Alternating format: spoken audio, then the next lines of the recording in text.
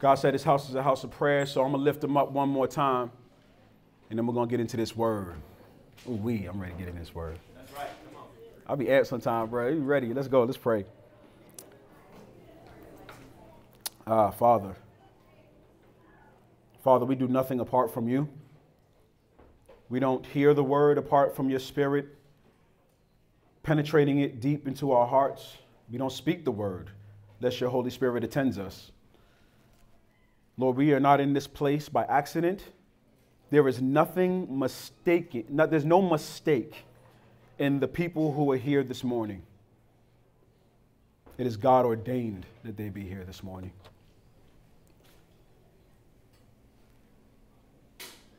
You have ordered their steps to be in this place right now,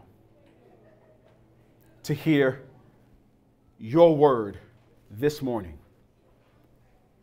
And I pray that that truth sink into their souls. That you don't waste a moment of our lives. And at this very moment, they are here to do business with you. They are here to surrender to you. They are here to worship you. They are here to sing songs that glorify you. They're here to love one another. They're here to serve one another, to pray for one another, to encourage one another with their attentiveness, their songs, their hymns, their spiritual songs, their prayers, their pats on the back, their head nods of hello, how are you? They are here on a mission, and they are the mission. To hear your word, to receive your word, and to live this faith, be hands and feet to those around us. Fill us up. Be present, Lord. You are so welcome in here. This is your house. We just guests.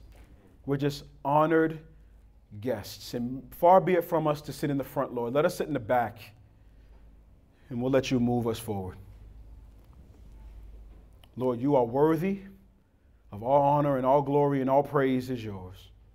So we thank you and praise you in Christ's name. Amen. Well, good morning, y'all. My name is Kanan Parker. I'm one of the pastors here at Pillar Church. If you're a guest here or you're visiting, hopefully you saw on the table in the back, there's a small card called a Connect card. Go ahead and fill that out. Let us know of your visit. We will contact you somehow, some way, whether by phone or by email. And if you have a prayer request, if you are a regular here in your prayer request, you can write those prayer requests on that card and put it in the black boxes at the doors while you exit, and we will pray for you. The elders do pray for you. If you submit prayer requests online, I want you to be comforted and know the elders have seen it and they are praying for you. And so please let those come in liberally. That's what we want. This morning we don't have a cross-reference sheet. That's because we're going to try some technology. And we're going to try to put it up there. Y'all be gracious with us. I'm going to try.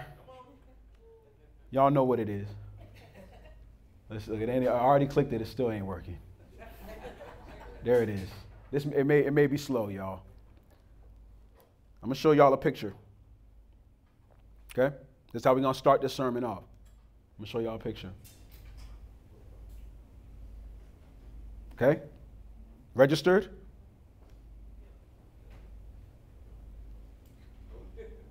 All right, let that sink. Now, I know some of y'all are thinking, what on earth is going on right now? This picture actually describes many of us. This beautiful drawing on the right there is from my baby girl, Lena. I told her to draw the Black Panther. And she did. Praise God. Y'all got that picture in your head? This picture not only describes you and me, but describes the situation that we're going to be encountering in today's passage. So with that picture in your mind's eye, go ahead and open in your copy of God's Word to the book of Galatians. Keep that in your eye. Open in your copy of God's Word to the book of Galatians. Jim, I'm going to need you to click it. Technology ain't working. That's why we don't use tech. Galatians chapter 3, verse 3. Look what God's word says. Are you so foolish? After beginning by the Spirit, are you now finishing by the flesh? Beloved, this physical picture is an illustration of a spiritual reality. One that me, you, and these churches in Galatia are often guilty of. We're guilty of trying to finish in the flesh what God started in the Spirit. It's as silly as looking at a HD picture of the Black Panther only to be finished by our chicken scratches on the other side. Trying to finish in the flesh what God started in the Spirit. Trying to maintain our spiritual standard with physical actions. Or more specifically, contextually to this passage, that picture represents us trying to earn or keep God's favor and love by fighting tooth and nail to keep God's laws and commandments. It's silly for me to pass that off as a genuine picture, isn't it? Half is riveting and real and powerful and colorful, and the other is nothing but a cheap imitation of what we could come up with. Yet all of us at some point or another are guilty of trying to earn and maintain something that we didn't start by some form of obedience to God's laws.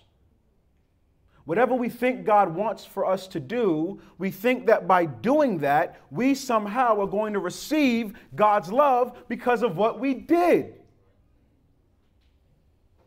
That's like me telling you that was a genuine photo. That's foolishness. It's even laughable. Some of us are trying to convince ourselves that we're okay with God by doing something for Him. Beloved, if you think that God's love for you is initiated or maintained by what you do and don't do, you have been hoodwinked. You have been bamboozled, beloved. In fact, the Apostle Paul says in Galatians 3:1, go ahead and click that, brother. Galatians 3:1, it says, you foolish Galatians, who has cast a spell on you? If you think God's love for you is based on what some law that you kept or some good deed that you've done, you've missed the entire point of the gospel. And so at this moment, I need you to free yourselves from trying in your own strength to appease God so that He might love you. Free yourself from that burden. Beloved, God's love for you and care for you is not initiated by you, and it's not maintained by you. And that's not even a foreign concept, beloved. We understand this daily. If you're an aunt or an uncle, if you're a close cousin, if you're a mother or a father, or you're a godmother or a godfather, then you understand this principle. What did that child that was born do to you in order for you to love the child? What did it give you? It didn't give you anything for you to love that child. Did you burden the child with the weight of having to maintain your love for that child? Did you say, baby, now if I'm gonna love you, I need you to do and be X, Y, Z. Did you put that weight on that child? Your godson, your goddaughter, your niece, your nephew? Beloved, of course you didn't. You would never put the weight and burden of your love to be based and maintained by that child's actions. That's brutally unfair for that child to think he can somehow live up to what you want him to be. They will stumble and fall, and it's unfair to expect them not to. But you're going to love that child anyway. It's funny how God's love always finds itself mirrored in our experiences as people. In some way, And then, in the same way, we are recipients of God's love without being the maintainers of it. Let's look at the testimony of the scriptures. Hebrews chapter 12, verses 1 and 2. Look what it says. It says, let us run with endurance the race that lies before us. Now, this is what we do. We're keeping our eyes on Jesus. Now, this next part of the sentence is the most important part. The pioneer and perfecter of our faith. Some of your translations say the author and finisher of our faith. Beloved, that means that he starts you and he brings you to completion. You didn't start yourself. You can't complete yourself. Take the burden off. Give me another verse. Philippians chapter 1, verse 6. He says, I am sure of this, that who? He who did what? Started. What did he start? The good work where? In you. If he started it, that means you didn't. He who started the good work in you, what's he going to do now? Carry it on to completion until the day of Jesus Christ. Who's starting it? The Lord. Who's finishing it? The Lord. Take the burden off. Let no one tell you that something you did is the reason for God's love for you. We know it here, but we still act like we don't. I messed up this week. Got to get it right next week. Got to pray harder next week. Got to read 3 chapters next week. Is that wrong? It could be if the motive is off. Our faith starts with God and it's maintained by God. How do I know that? Not just because of the testimony of these verses. Give me another verse, brother. But because of what the scripture says of us otherwise. Look what Romans 3 says about us, beloved.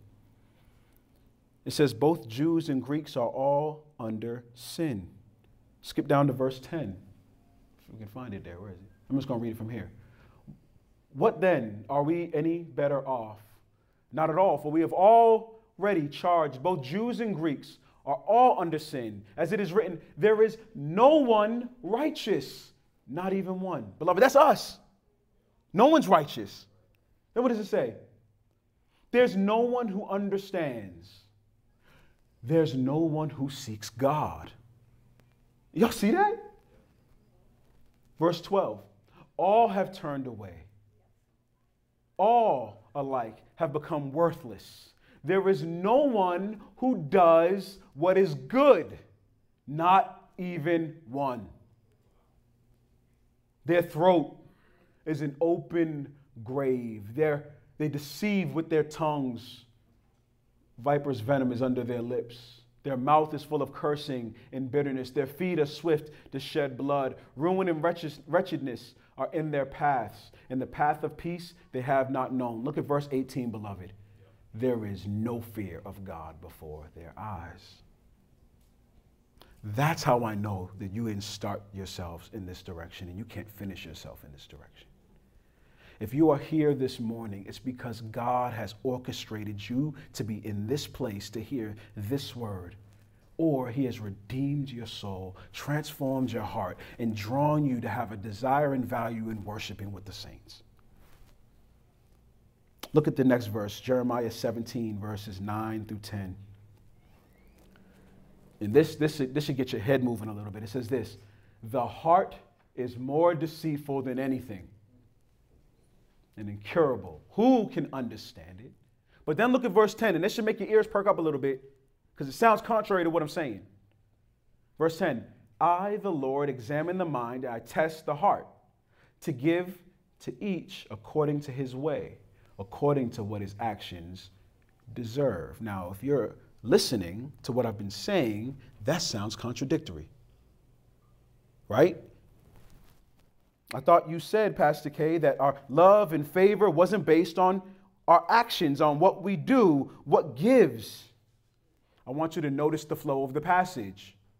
Read the whole passage. Don't get stuck on verse 10. What did it say above it? Everything starts at the heart level. It says your heart is sick. And then it says the Lord examines your heart and your mind. Why? Because every evil action is a direct result of an evil, adulterated heart. Your heart is judged. Your actions just revealed what was inside. Beloved, it's consistent here with what Jesus said in Mark chapter 7. He says, for from within, out of people's hearts comes what? Evil thoughts, sexual immoralities. That's physical though. You see that, right? Out of their heart, but something physical happened. Thefts, physical. Murders, physical. Adulteries can be physical and mental. Greed can be both. Evil actions, deceit, self-indulgence, envy, slander, pride, foolishness. All these things come from within and defile a person. Beloved, why are we so prone to trying to finish in the flesh what God started in the spirit? Why are we so prone to this? Part of it, I believe, is this, that some of us just don't know any better. This is all we've ever known. We work hard, we get rewarded. That's the whole world system. Work hard. Some of us work hard and don't get rewarded. Oh, don't get me going on justice stuff. But the common idea is you work hard, and if all things are equal, you get rewarded for your hard work. That's the common thread. And so it's almost like we've been indoctrinated to think and carry that human principle over into the divine. We even carry it into the divine ordinances that God has left us with. Some of us carry that into our marriages. Some of us carry it into our boyfriend-girlfriend relationships. We withhold love from one spouse withholding love from their other spouse until the other spouse earns it. Beloved, I've been guilty of this. And I know you have it too, with your relationships with people. But beloved, this is not the way of Christ. Jesus doesn't withhold his love from us until we earn it, and neither should we withhold our love for one another on that basis. Now, some of you may be thinking this in your mind. You may have this in your mind. Well, Pastor K, that's cool, but I'm going to try to clean myself up before I come to God. I need to be able to come to God clear, clean. Then I'll come to God. That's in some of your minds. Somebody buzzing. Who buzzing? Oh, it's just a random phone. Okay. Some of us think that we're going to clean ourselves up before we come to God. Now, let me say this. You may be able to clean yourself up physically. Y'all know you don't need Jesus to get off drugs. You can get off drugs without him. People do. People go to the Nation of Islam and get all cleaned up physically. People go to the Hebrew boys and get all cleaned up physically. People go to whoever, whatever group, and get all cleaned up physically, off drugs. They get a job. But that's not what Jesus has come to do necessarily, and first and foremost, to get you all cleaned up physically. You're putting the cart before the horse if you're concerned about the physical before you're concerned about the spiritual. Things flow from where first? The heart. Because if you clean up the physical, you don't clean up the spiritual, then eventually you jack up the physical that you cleaned up. Just takes a little bit of time. If you're trying to clean yourself up spiritually before you come to God, it's the equivalent of washing in mud. You'll never be clean. All that work for naught. Look what it says in Isaiah 64, verse 6. Okay. Literally listen to what it says. It says, all our righteous acts are like a polluted garment. Beloved, how are we to be changed from the inside out? There it is. Yeah, I was telling the truth, y'all, you see? That's what it says. How are we changed, beloved? If you can't change you by your hard work, your effort, your works, your skill set, your gifts, whatever it is you have, if you can't change you, how are you changed? Jimbo. Psalm 51:10. We plead with God to create a clean heart for me and to renew a steadfast spirit within me. Ezekiel 36:26 says, then the nations that remain around you will know that I, the Lord, have rebuilt what was demolished, and I have replanted. No, that's not the right verse. My bad, that's the wrong verse. Go to the next one. Romans 12. So here we go. Do not be conformed to this age. How do we be changed? Do not be conformed to this age. But what? Be transformed by the renewing of your mind. Go to the next one. Ephesians chapter 4, verse 22 through 24. It says to take off the former way of life, the old self that is corrupted by deceitful desires, be renewed in the spirit of your minds. Remember in the previous verse, what verse was it? In Mark chapter 7.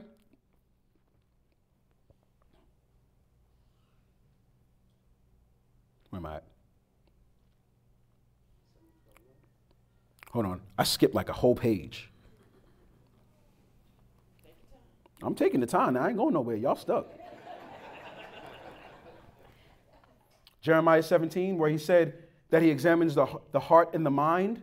This is God calling us to be transformed in our heart and our mind, and he is the doer of the transformation. Yeah, I skipped the whole page. Ooh-wee. Keep going. Next one, Colossians 1:10. It says, so that you may walk worthy of the Lord, fully pleasing to him, bearing fruit in every good work, and then doing what? And growing in the knowledge of God. Beloved, the only way in which you are transformed, changed, renewed is by the work of the Holy Spirit, the work of God in and through you, that he transforms your heart and he renews your mind. He changes you from the inside out. That's the proper method. If you clean the inside of the house, beloved, inevitably your outside will change. But if you change the outside only, death will remain internally.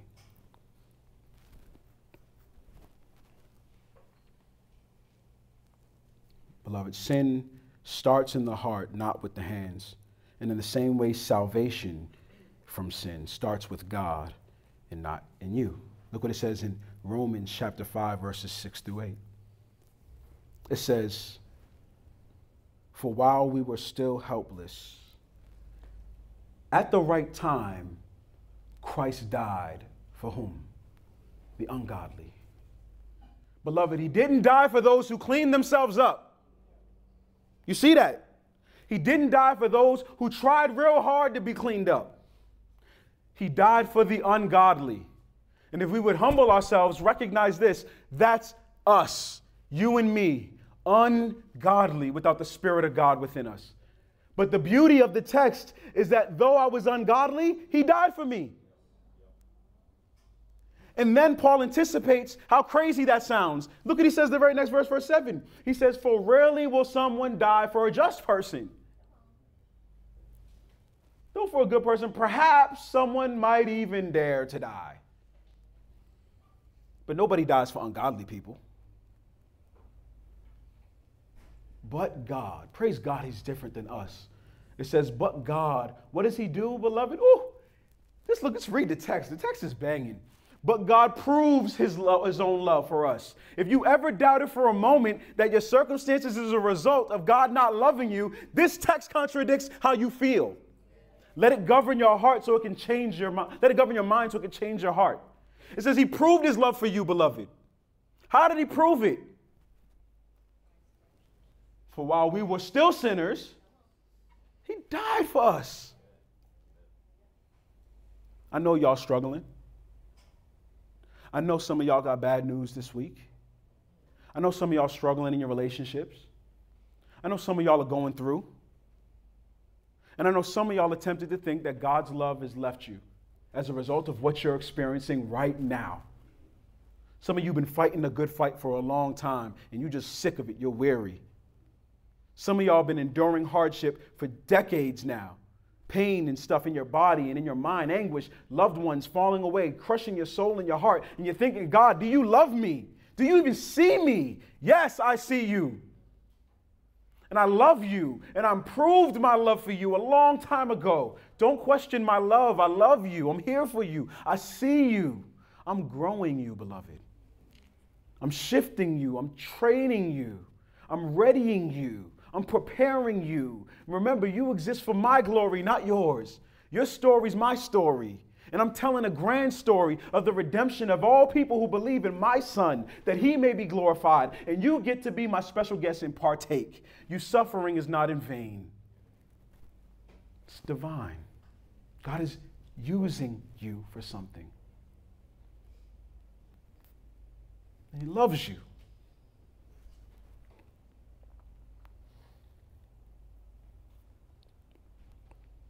Beloved, the scriptures say in Galatians chapter 2, verse 16, that we know that a person is not justified by works of the law, but by faith in Jesus Christ. Now, if you're concerned about pleasing God, then let Hebrews 11:6 speak to you. This is what it says. It says, now, without faith, it's impossible to please God. Beloved, God has not called you initially to clean yourself up. God is not calling you to change those evil ways. Not at first, not first. First, what he's calling you to is faith. Without that, nothing you do will please him. Not even those damnable good works that you do for your own glory, though you say it's all for the kids. It ain't for the kids. You want your name in the paper, dog. Without faith, it is impossible to please God. It doesn't say without works, it's impossible to please God. Did it say that? It didn't say without making up for the bad stuff you did last week, it's impossible to please God. Did it say that? Beloved, we got to take all this stuff off. It didn't say without performing laws and tributes and ceremonies, it's impossible to please God. Did it say that? Without faith. Without trust. God's saying, trust me. Have faith in me. Then I'll lead you to follow me. Beloved, the essence of the gospel is not what you can do for God, but what God has done for you. That's the essence of it. The essence of the gospel is not what I need to do to be accepted by God. That's not it. But what God has done to make you right with him. That's it. It's all about beholding God and what he has done first. And then everything else comes into place.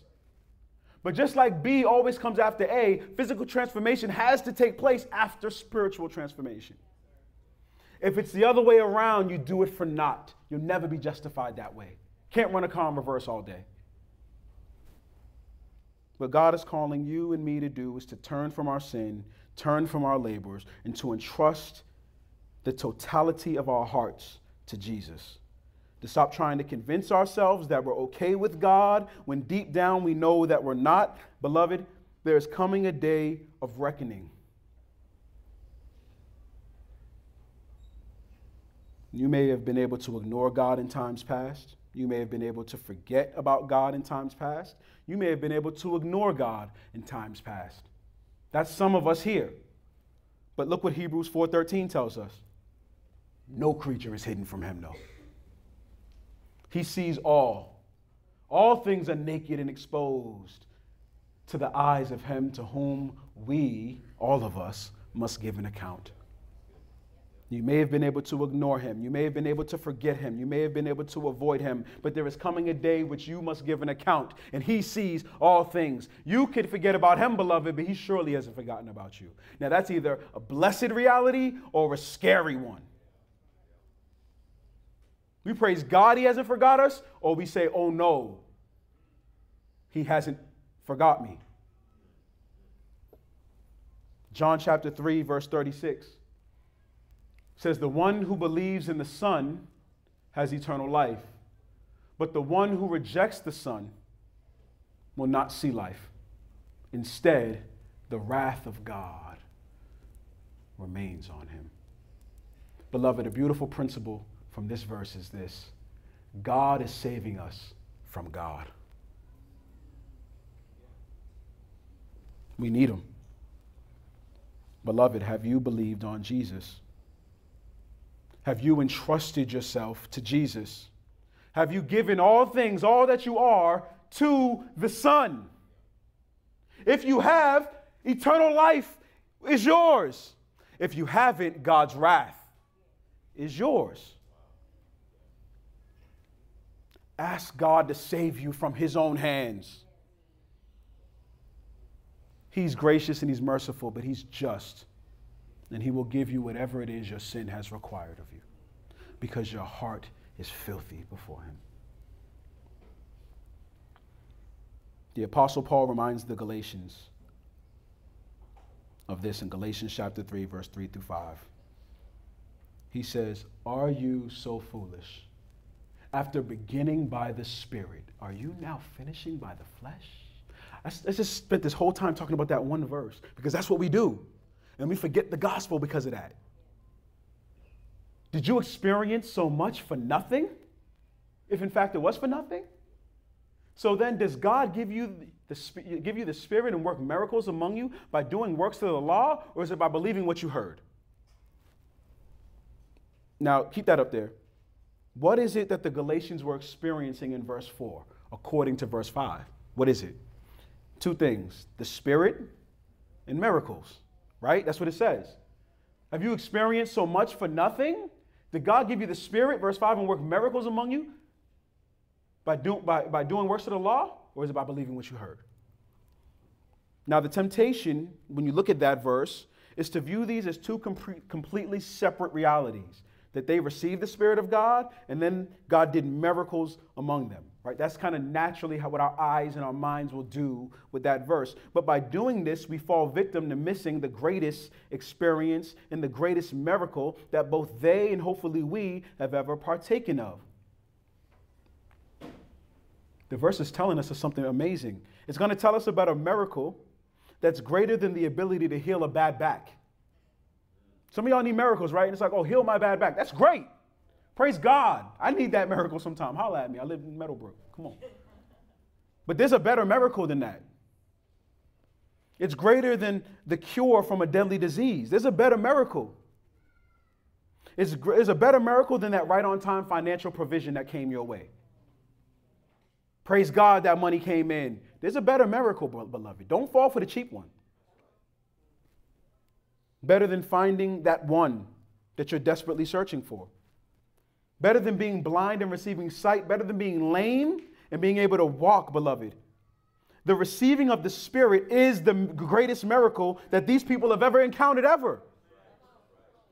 That's the beauty of they're receiving the Spirit, the miracle of conversion, the experience of salvation, the first fruits of transformation. That's the beloved, blessed miracle, beloved. The Bible says that once you've entrusted your soul to Jesus, you move from death to life. That's a miracle. That's dope. I need that. It says you went from death to life. It says you've been transferred from the kingdom of darkness to the kingdom of light. That you've gone from head knowledge to heart knowledge.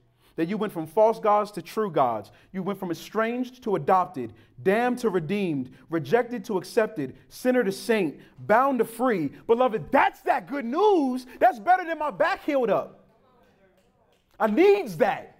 From death to life, no greater miracle in all of human history is than the rising of the dead. And I don't even mean the physical dead. It was great that Lazarus woke up, but again, Lazarus would yet die. But spiritually, when Jesus gives you life, even if you die, John 11:25 says, you will live. That's not in there. Don't look for it. You will live, he says. The greatest miracle of all time is the salvation of our souls, beloved. That's what we need. But what we foolishly do is try to finish in the spirit what God has started in the finish in the flesh what God has started in the spirit.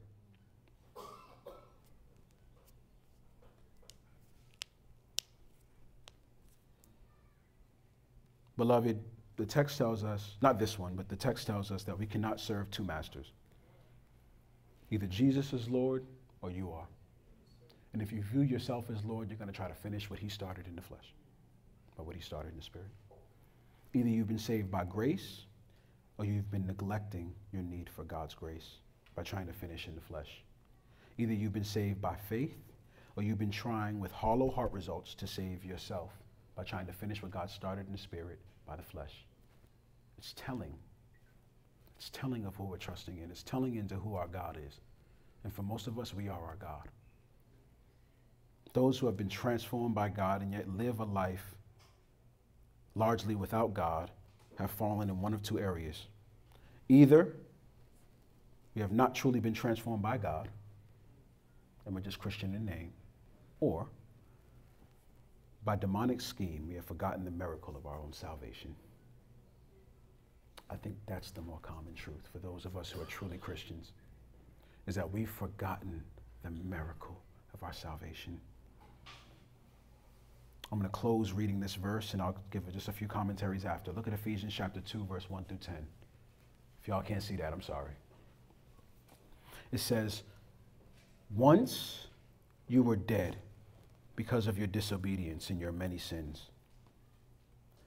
You used to live in sin, just like the rest of the world, obeying the devil, the commander of the powers of the unseen world. He is the spirit at work in the hearts of those who refuse to obey God. All of us used to live that way, following the passionate desires and inclinations of our sinful nature. By our very nature, we were subject to God's anger, just like everyone else. But then look at verse 4.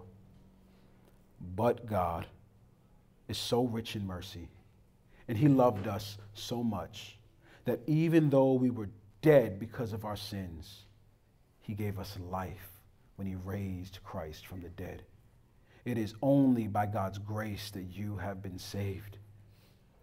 For he, verse 6, for he raised us from the dead along with Christ and seated us with him in the heavenly realms because we are united with Jesus Christ. Verse 7, so God can point to us in all future ages as examples of the incredible wealth of his grace and kindness towards us, as shown in all he has done for us who are united with Christ Jesus. Verse 8 says, God saved you by his grace when you believed. And you can't take credit for this. It is a gift from God. Salvation is not a reward for good things that we have done, so that none of us can boast about it. We are God's masterpiece. He has created us anew in Christ Jesus, so that we can do the good things he planned for us long ago. Beloved, you see, all that spiritual transformation ends with a physical change. Now we do because he has done. The Galatians experienced the saving grace of God. They experienced the indwelling of the Holy Spirit, the greatest miracle of all time. And Paul has taken the time to remind them of what God has done for them, all because they believed the greatest news ever told. Beloved, I'm calling you to believe that same news, that Jesus came and died to save you from yourself, from your sins, and from Satan. And that by trusting in his name, you can have salvation and freedom from the bondage of sin. I'm calling you to turn from your sin, to turn from yourself, and entrust all of you to Jesus. Keep nothing back. Surrender everything to him. And he will bring to completion the good work that he started. And all your good works will be the blessed result of faith. Father, far be it from us to try to complete. Far be it from us to try to complete what you have started by the flesh. Lord, I know that I'm guilty of trying to bring to completion what you've started, and so are these people. And so we're all together on this. Father, I pray that we would trust you to bring to completion this very day. That you have exposed to these people the fragility and weakness of their own flesh and power. That they can do nothing to gain favor with you.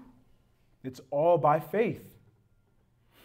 And therefore, they can stop trying with, I'm going to do better next time. And I know that that brings up the question, then does that mean I can just do anything? No, beloved, we'll answer that in a week or two because your text does. Because the text does. But Lord, once you've transformed our heart, you give us the mind of Christ, and our desire is not for sin, but for holiness. And that we can focus less on trying not to do the bad things, but focus more on worshiping the one and only good thing. And as we worship you, we are transformed. And as we are transformed, sin becomes ever more repugnant to us. Though we find ourselves slipping and sliding from time to time, we can entrust ourselves to you for the forgiveness of our sins, because you proved your love for us, and that while I was still a sinner, you died for it. Lord, help me to trust you. Help these people to trust you. And I'm asking for your blessed grace and mercy to be upon them. Thank you for loving us. Would you fill us with your Spirit and transform our souls in Jesus' name. Amen.